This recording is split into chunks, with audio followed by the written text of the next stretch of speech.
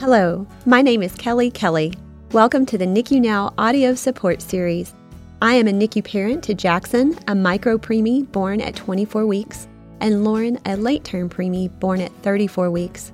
I am also the founder and executive director of Hand to Hold, a national nonprofit dedicated to providing education, resources, and peer-to-peer support to families that have experienced premature birth, the loss of a baby, or have a child with a special healthcare need.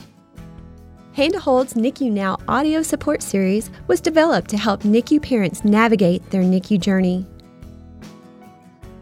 Before my child was born so early and sick, I did not even know what the acronym NICU stood for. Those 4 letters, which have come to shape my life in so many ways, were foreign to me. When they took me to see my baby for the first time, I had no idea what to expect behind those locked double doors. For medical professionals, the tubes, lighting, monitors, and needles are commonplace. They understand their medical necessity. But as parents, we struggle to see past the tubes and wires to see our babies. The medical equipment, while necessary, presents a physical and psychological barrier between us. Beyond the shock of that initial view is the overwhelming sense of uncertainty, fear, and helplessness that are synonymous with a NICU stay. These emotions engulfed me during my son's first days and weeks in the NICU. I felt like Alice in Wonderland. I had fallen down a rabbit hole and everything seemed upside down and off-center. I needed someone to give me a magic key. A key that would unlock this magical world and help me find my role there. In the book Juniper, the girl who was born too soon, Kelley Benham French describes the NICU as the zero zone, writing, "It was a place that existed outside of time, apart from everything I used to know and from the person I used to be. It was as if I'd been jerked out of my own shoes, out of the life I recognized. Every second was an improbable gift and an agonizing eternity. Would my baby die today? Would she die before lunch? If I left for an hour, would she die while I was gone? There was no future, no past. There was only a desperate struggle to maintain."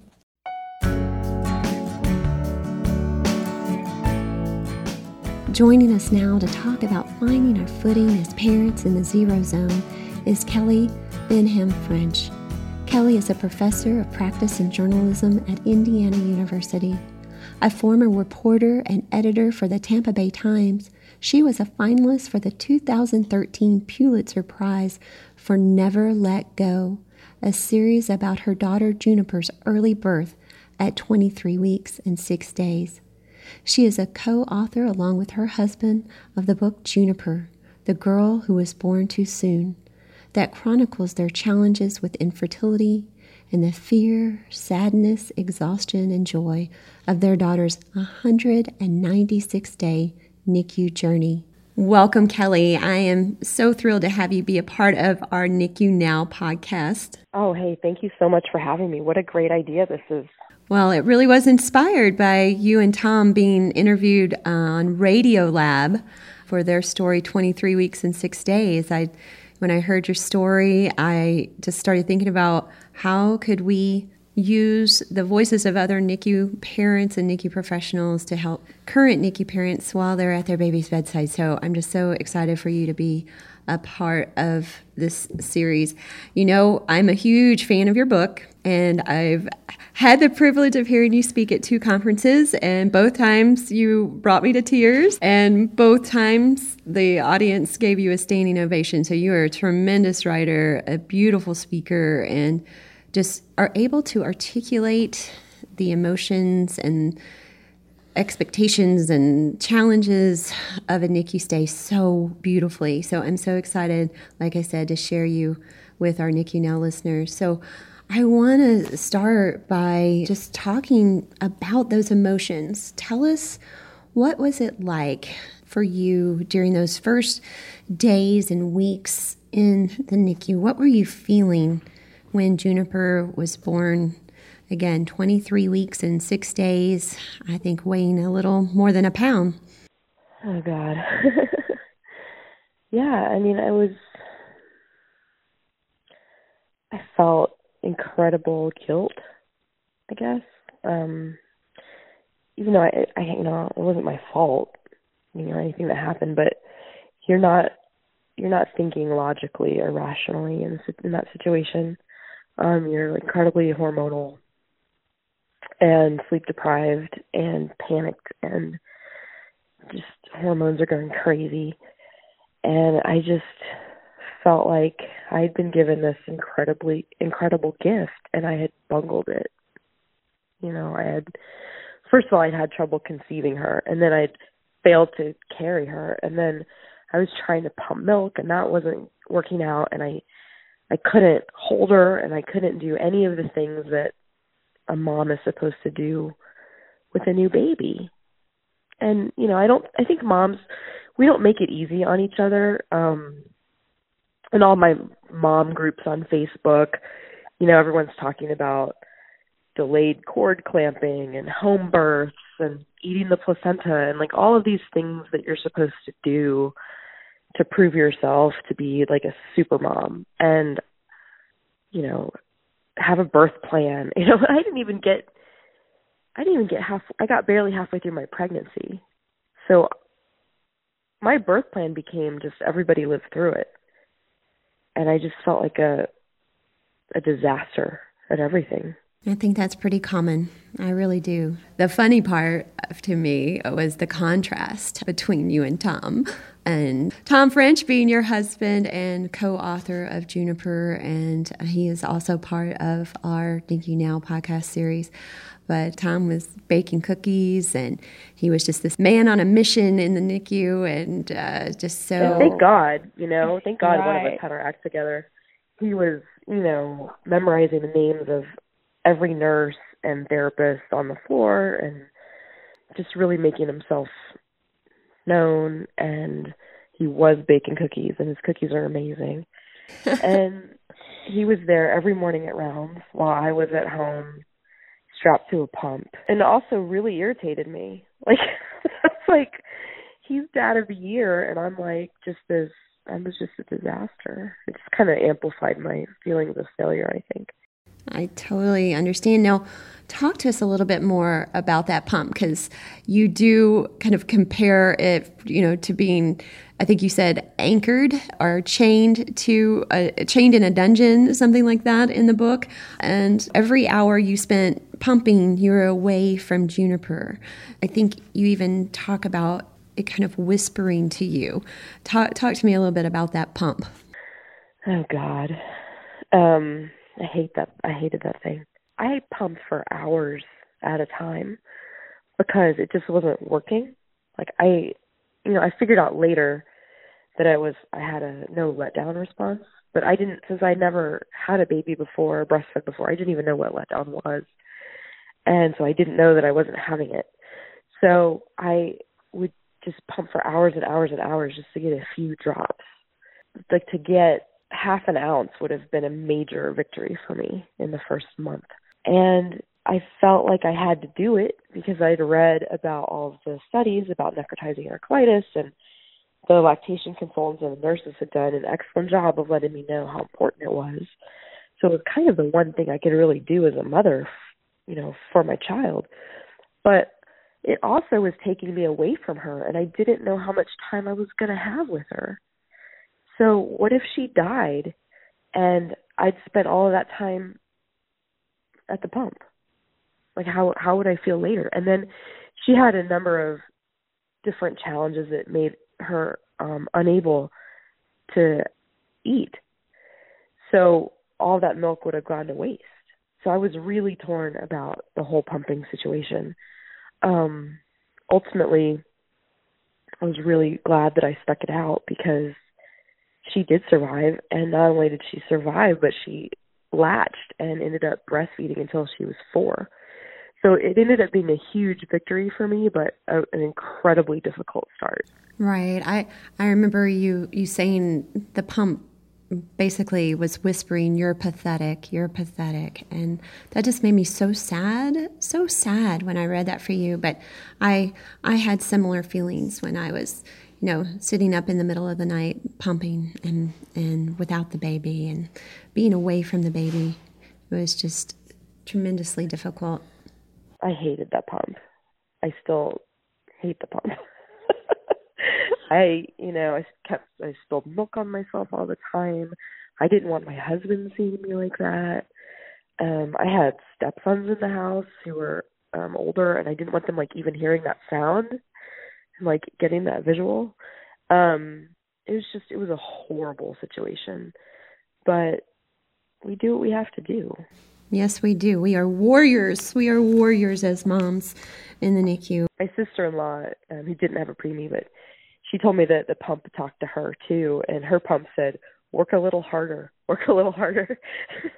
At one point, you talked about that you just weren't sure how much longer you could handle the stress, and you finally decided to see a counselor. Did you feel like that helped you? Would you recommend that for other moms and dads while they're in the NICU? I really want to demystify counseling. I think so many of us are scared to admit that we might need to talk to a therapist or a counselor. Well, it wasn't ideal for me, actually, because my counselor was on the other side of town. She was super expensive, and I was paying out of pocket for it. So I only went the one time while we were actually in the NICU. I think the NICUs need to bring them in. They need to have them on hand, so you don't have to be away for a whole afternoon to see a counselor. But for me, the reason I had to do it was because otherwise I was dumping it all on my husband, and he had enough to deal with. So it was really affecting our relationship. We were starting to fight, and I needed to download onto somebody else who wasn't him. But after we got out of the NICU and Juniper was home, I did start seeing a counselor, a different one, on a regular basis. And she's a counselor who specializes in trauma and particularly PTSD. And that was very helpful. I don't feel like I have a lot of issues now with the NICU experience. I can talk about it and think about it and revisit that time pretty easily without breaking down. And I think it's because of the counseling I did. Wonderful. I think it's very important. I found it very helpful for me, and I just always wish that I hadn't waited so long, because I think it really did impact my parenting, and it impacted my relationship with my husband, like you said, and it impacted my ability to do a good job at work. I mean, there was just so many things that I feel like I could have handled differently had I had the counseling. But I also think, during the NICU stay, having a strong relationship with the NICU staff, especially our baby's bedside nurse, can be extremely helpful and help us find our footing and talk about our emotions. So I know you had a really amazing bedside nurse and a great relationship there. So tell us a little bit about how she helped you realize and find your role as a mom. God, she was essential. It's the nurse who really pulls you in and helps you figure out how to be involved and how to engage, because it is so scary and intimidating. Just the NICU itself is so artificial and science fiction-y, and the baby doesn't really look like you ever expect a baby to look. They look so alien and so fragile and scary. And I remember when I first saw Juniper just being afraid to get attached. I mean, I already was attached, but I felt like I was just there to watch her die, and that was really hard. So I didn't know how much to connect. And the nurse, the first thing they do is they say, "You can touch her. Come in here, scrub your hands. Here's the hand sanitizer. Put your hands," and they show you how to touch the baby. Just cupping her hands around the head and feet and not stroking the skin because the skin is so fragile. And then they do their cute little nurse things that they do. She put a little bow on the baby. And that's such a simple gesture. But there's a message inside of that gesture, and the message is that this is your daughter. This is not just a patient. It's a little girl, and come over here and get to know her. And then, they say, come over here and change the diaper. You're the mom, change the diaper. And that's so terrifying to change that diaper the first time because it's so small and there are wires everywhere. But then you start to live for those little moments, the time every day when you might get to lift her so that they can get the weight in the incubator, or, you might get to swab the mouth. It was just little things like sometimes I'd come in and maybe the weight of the IV in her hand had sort of pulled her hand away from midline, and I could tell when I put it back to midline that it would really soothe her. And that's when I started to feel like, okay, there are things I can do here. In your book, you describe Juniper, or Junebug, as you and Tom affectionately call her. You say she was perpetually dying, then not dying, then dying again. And you realized you had to create a world for her right there in the NICU that was beyond her box. So wanting her to experience the world and experience life, I would love for you to talk to us a little bit about how you and Tom went about creating that world for her. I could see that she had this incredible will. What you're looking at when you're looking at a 23-week baby is the core of a human being, right? She's not shaped by any experience at all because she hasn't had any experiences. Her brain isn't even developed. She doesn't have the capacity for complex thought or really for memory. So you're just looking at this like raw seed of a human, and that's humbling and powerful. But as I tried to figure out what she might perceive or what life might be like for her, she can't see because her eyes are still fused. Touch is important, but she can't be touched in certain ways, and she can't be held. So that was tricky. But one thing that she really did have was sound. She could hear. And even very, very early babies can recognize their mother's voice. So that was an advantage that we had. I just thought if all she knows is needle sticks and darkness, then why would she fight? So I said, well, I just want her to have one good day. Because if she could have one good day, she would want one more, and one more after that, and one more after that. So how are we going to create that for her?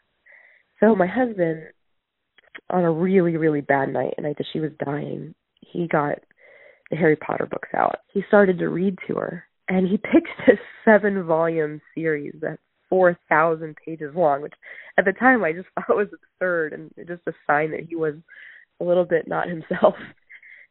But he wanted to read the first chapter, which is the girl who lived. It's the boy who lived. And he wanted her just to hear the rhythms and the sounds of his voice. And he said to me, I want her to know that she's not alone. And that's really what it was at first. We just wanted her to know that she wasn't alone. So we'd hold her hand. We'd sing to her. We'd read to her. And pretty quickly we could see by the monitors that she responded to that. She sat it higher when we were singing to her, playing certain songs that she liked. And she could tell us pretty reliably which songs were her favorites and which ones she didn't like. And if we played a song she didn't like, the alarms would start to go off and we would have to change the music right away. And she went through a hokey pokey phase that I thought was never going to end. And as soon as we stopped singing the hokey pokey, she would crash. And the nurses would say, keep singing. So we developed this way to communicate with her. And we wanted to just give her a sense of something waiting for her. Something like some expectation. And Tom said the sweetest thing, maybe that he's ever said. He said, a story is a promise. It's a promise that the ending is worth waiting for. That's what we wanted to create for her. It was just a sense that life is worth the fight. Well, I found it interesting that, Tom picked the Harry Potter series, but you picked Winnie the Pooh.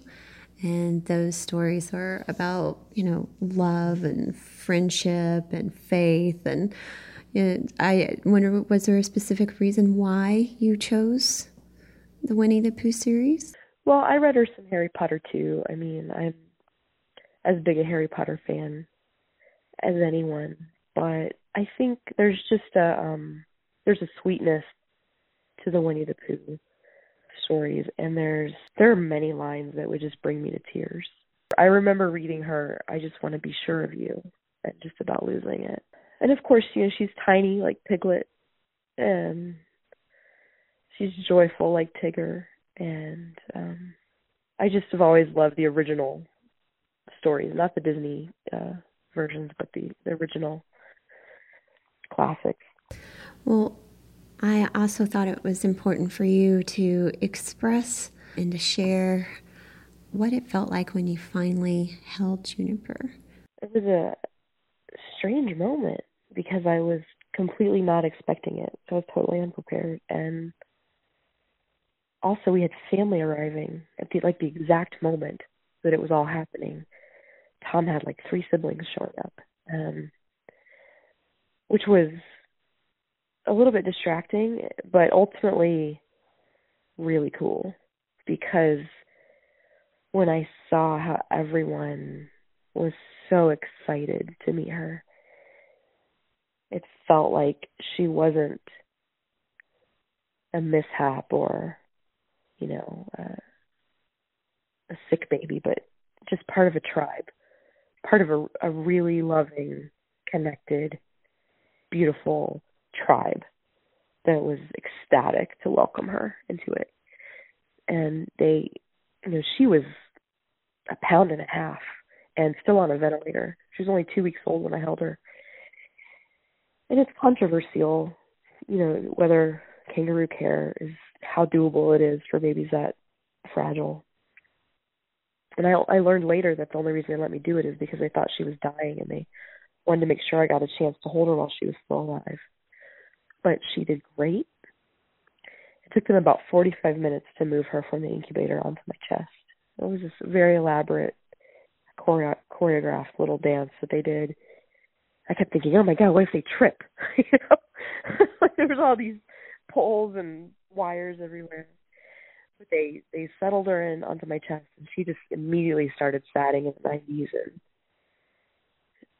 she did great. And I felt like we were back together again. What I felt when I first saw her in the incubator was I just wanted to put her back inside me and keep her safe. And I couldn't do that. And when I held her, I felt like just for a little while we were okay again. That was beautiful. One of my absolute favorite parts of the book is when you talk to Juniper right before a very critical surgery. You tell her all those things that you so want her to experience after the NICU. And it's just so beautiful. And I know you're going to cry, but I want you to read that to our listeners. Would you mind sharing that with them? Yeah, this is the hardest part, right? She was dying, and they sent her to an incredibly risky surgery that was expected to kill her because they really had no other chance. They had no other options. I was thinking, this is the last thing I ever get to say to my daughter. What does she need to hear her mother say? So obviously, I told her I loved her, and I told her I was proud of her, and I told her how strong she was. And I also said, let me read this. Okay. Soon our baby was headed to the operating room. The nurses were busying about connecting the mobile ventilator and the portable monitor. I held her hand. She was looking at me, right at me, in a way she never had before. Her eyes were dark pools, taking in everything, taking in my face and my voice. It won't always be like this, baby. There's some things you need to know about, like ice cream. You won't believe the chocolate milkshake at Coney Island Grill. And at home, there's a goofy dog named Muppet who will lick you too much, and her breath stinks, but you can tell her all your secrets and she'll never share. You have your own room with a zebra on the wall and a round crib and a soft rocking chair where I will hold you. We'll take you to a Springsteen concert if he can keep going long enough, and you can hear Waiting on a Sunny Day and watch him slide across the stage. We'll take you to Fort DeSoto Beach, and you can mush your toes in the sand. Someday, when you're bigger, you'll ride a horse bareback in the sun, and you'll go so fast your eyes will water. You'll dance in your jammies. You'll hold my hand, and I'll take you to school. And when the bell rings at the end of the day, I'll be waiting for you. Kelley, I just absolutely love that. I do, and I wish so much I had a thought to say those things to my son.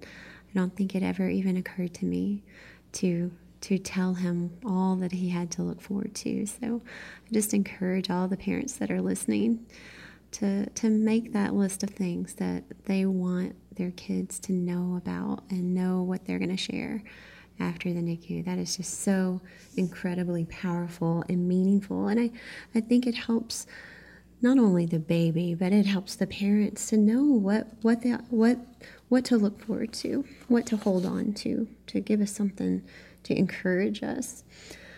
Yeah, my stepsons are incredible human beings, and on that day, each of them sent recordings for her too, little voice recordings, and we played them for her in the incubator. And I have a video of us playing one of them, and it just breaks my heart. They talk to her about all the cool things that she has to look forward to, and one thing my stepson did was send a card that we read to her, and it was sort of like a guide to being a part of our family. Like all the things you need to know, what you need to know about mom and dad. Oh, that's fantastic. And I'm just so glad that they wrote those things down, because if we hadn't gone through this incredibly trying and difficult experience, they may never have. And now she has that. Well, you do say in the book that, even though Juniper's NICU stay was incredibly difficult, some of the greatest moments of your life were tucked into that misery. And I was just hoping you could expand on that a little bit more. There's no question that if I could spare her that experience, I would do anything. But for myself, I wouldn't change a single day of it, because I would never want to go back to the person that I was before. It taught me so much, and it made me such a better person. It's a cliche, but it's really true. And it gave me these experiences that are so rare and so precious. I mean, who gets to see their child form in front of their eyes? I got to see her edge into consciousness. I got to see her eyes open, literally and figuratively. I got to see her become aware. Her personality was in evidence from the day she was born, but I really got to see it grow and develop. I got to see a miracle unfold. And I got to ask myself some really hard questions about what I value and what I'm willing to do. And I got to see her strength and her resolve. And I have reminded myself of that so many times. And I've reminded her of it. When she falls off her bike and cries and she says, "I can't do it, Mommy," I say, "You're the strongest person I've ever known." And she'll get back on the bike because she's taken ownership of that. She says, "Mommy, I'm the girl who lived. I'm a girl who doesn't give up." And I have seen my husband and the strength in him that I didn't know was there, that I will never forget. And so I think I often wonder, if she hadn't survived, would I be okay? And I don't know. I thank God I didn't have to go through that. But I do think that I would not regret the decision to try, the decision to resuscitate her and give her a chance, because I got to know her in that time, and I got to let her know us, and we got to have a relationship, and I got to be her mom. And we got to let her know that she wasn't alone. And I don't think I would regret that or give up those days or those moments for anything. I became kind of addicted to the prayer book in the hospital chapel. When people write down their prayers, I'd like to go read them. And it always struck me, first of all, it was a reminder that what we were going through was not the worst. You know, it feels like the worst when you're going through it, but it's not like having a 6-year-old in the oncology floor. Do you know what I mean? It's not like having a child who's a little older and more aware of what's happening, going through something really hard. And so it was always humbling to think about what was happening on all the other floors of the hospital. But despite that, all of the prayers in the prayer book were prayers of gratitude. Thank you, God. Thank you for today. Thank you for one more day. And that, it tells you that parents are having the same experiences, you know. It's an incredible trial, but there are gifts tucked inside of it too. When I started out, I had all these anxieties and all these questions, and probably the driving question that I had is, how am I her mother? And am I doing the things a mother is supposed to do? And am I going to bond with this child? Is she going to recognize me as her mother?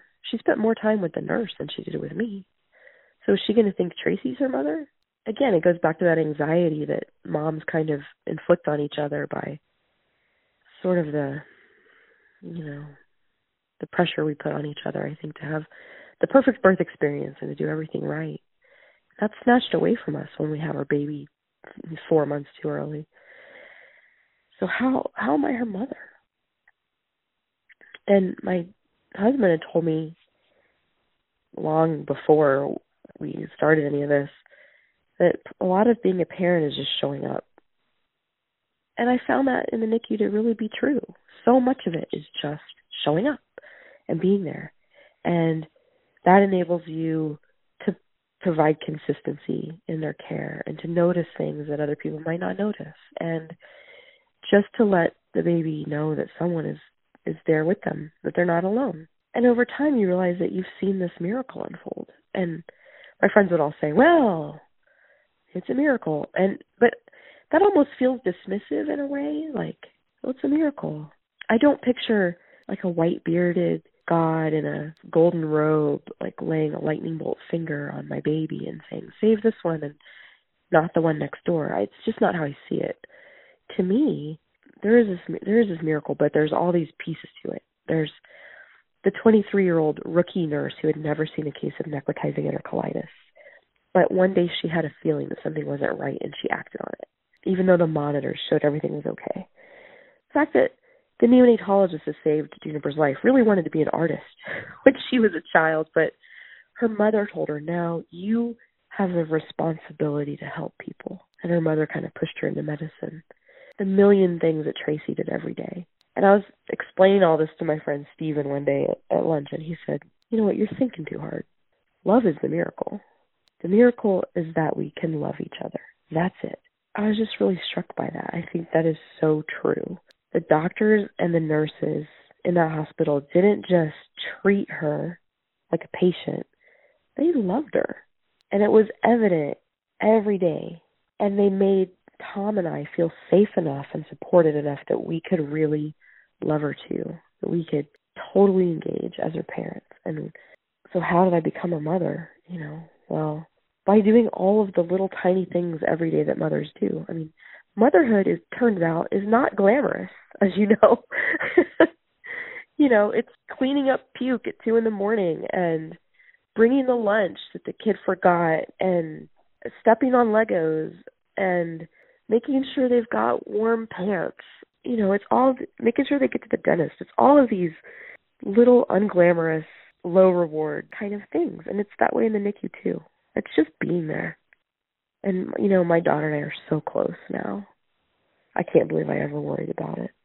Kind of coming full circle, I know that you took Juniper back to the NICU to see the nurses. You share her story with her often. That's kind of one of her bedtime stories. She wants to hear the story of when she was in your tummy and when she was born too soon and when she was sick, and you just lovingly share that with her. But she wanted to see the NICU. So in the book, you talk about taking her back and her getting into that incubator. I can only imagine what that must have been like for you to see her as I believe, how old was she at the time? Was she 4 or 5? 4. She was 4. Oh, yeah. I just called and said, she's been asking me for the same story every night for, gosh, it's been like 8 months at that point. Tell me about when I was a baby. Tell me about when I was in the hospital. Tell me about when I was sick. And she'd seen all the pictures and video and everything, and she was kind of obsessing on it. So I said, can I just bring her in, for a minute and just show her? And they have private rooms in the NICU, so they set up one of the private rooms for her with an incubator in it. And she has a little doll that's 1 pound, 4 ounces and 11.5 inches long, just like she was when she was born. And she brought her little doll and she put it in the incubator, and the doctors and nurses who had taken care of her all came by and just spent tons of time with her. And they showed her how to listen to the heartbeat, and they put leads and wires and monitors on the little baby doll, and put a little hat on the baby doll and a little pacifier and a little tiny diaper, and they showed her exactly everything that they did to take care of her. And this room that we were in was across the hall from the actual room that she'd been in.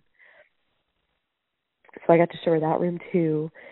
And then she just climbed on up and got right inside the incubator. And it was just hilarious. And the Dr. Shaquille, who had taken such heroic care of her, listened to her heart. And she said, Juniper, you have a beautiful heart. And of course, I'm just crying. And then there was this mom who came by, was just sort of walking by in the hall and kind of looked in, and the nurse kind of whispered to her, and her eyes kind of got wide, and she started crying. She was looking at Juniper, and she was saying, my God, she's so beautiful. She's so perfect. She's so beautiful. And she had that look about her. You could tell she was postpartum, just a couple of days. And she said, do you want to see my baby? And I said, sure. And Juniper said, I want to see the baby. So we went, and she took us over to this incubator that was in the pod, the sort of open area where Juniper had started her life, and lifted up the quilt. And there was a baby, born at 23 weeks, just like Juniper, 1 pound, 4 ounces, just like Juniper. It was just a couple of days old. And I thought that I would be prepared for that. I thought I'd lived through it, and I had the pictures and the video to prove it, and I thought I was immune to what I was going to see. But when she lifted up that quilt and I saw that baby, my knees almost went out from under me. It was just so overwhelming, the fragility of it and the strength inside that child. And Juniper didn't feel any of that. She just thought it was cool. She just said, why does the baby have a bracelet? Why does the baby have a hat? So I got to spend some time with that mom, and we became friends. And that little baby, Olivia, sailed through the NICU, didn't have one problem. I think she's 2 now, I think. And she's just doing amazing. That's so wonderful that you got to be there and that mom got to lay her eyes on a NICU graduate. I think it is inspirational for parents in the NICU when they have pictures on the walls of the NICU graduates, or they have someone in their life that they know who's been through that journey. I just so appreciate and respect the fact that you knew enough to create that world for her and believe in her and be there for her.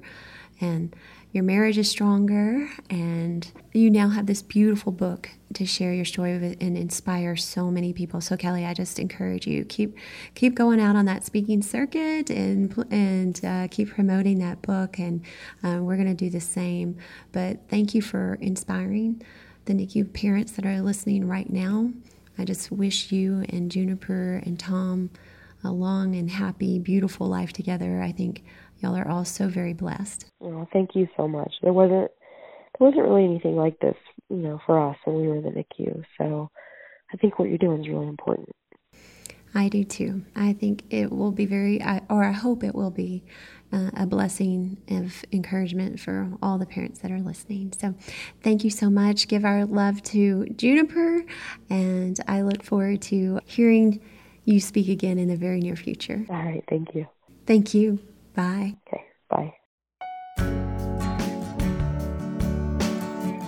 Our quote to remember today is by Kelley French. Love is the miracle. Every day with Juniper had been a miracle. She'd remade our world. I was a mother now. I knew what that meant. It was not a child's imagining anymore.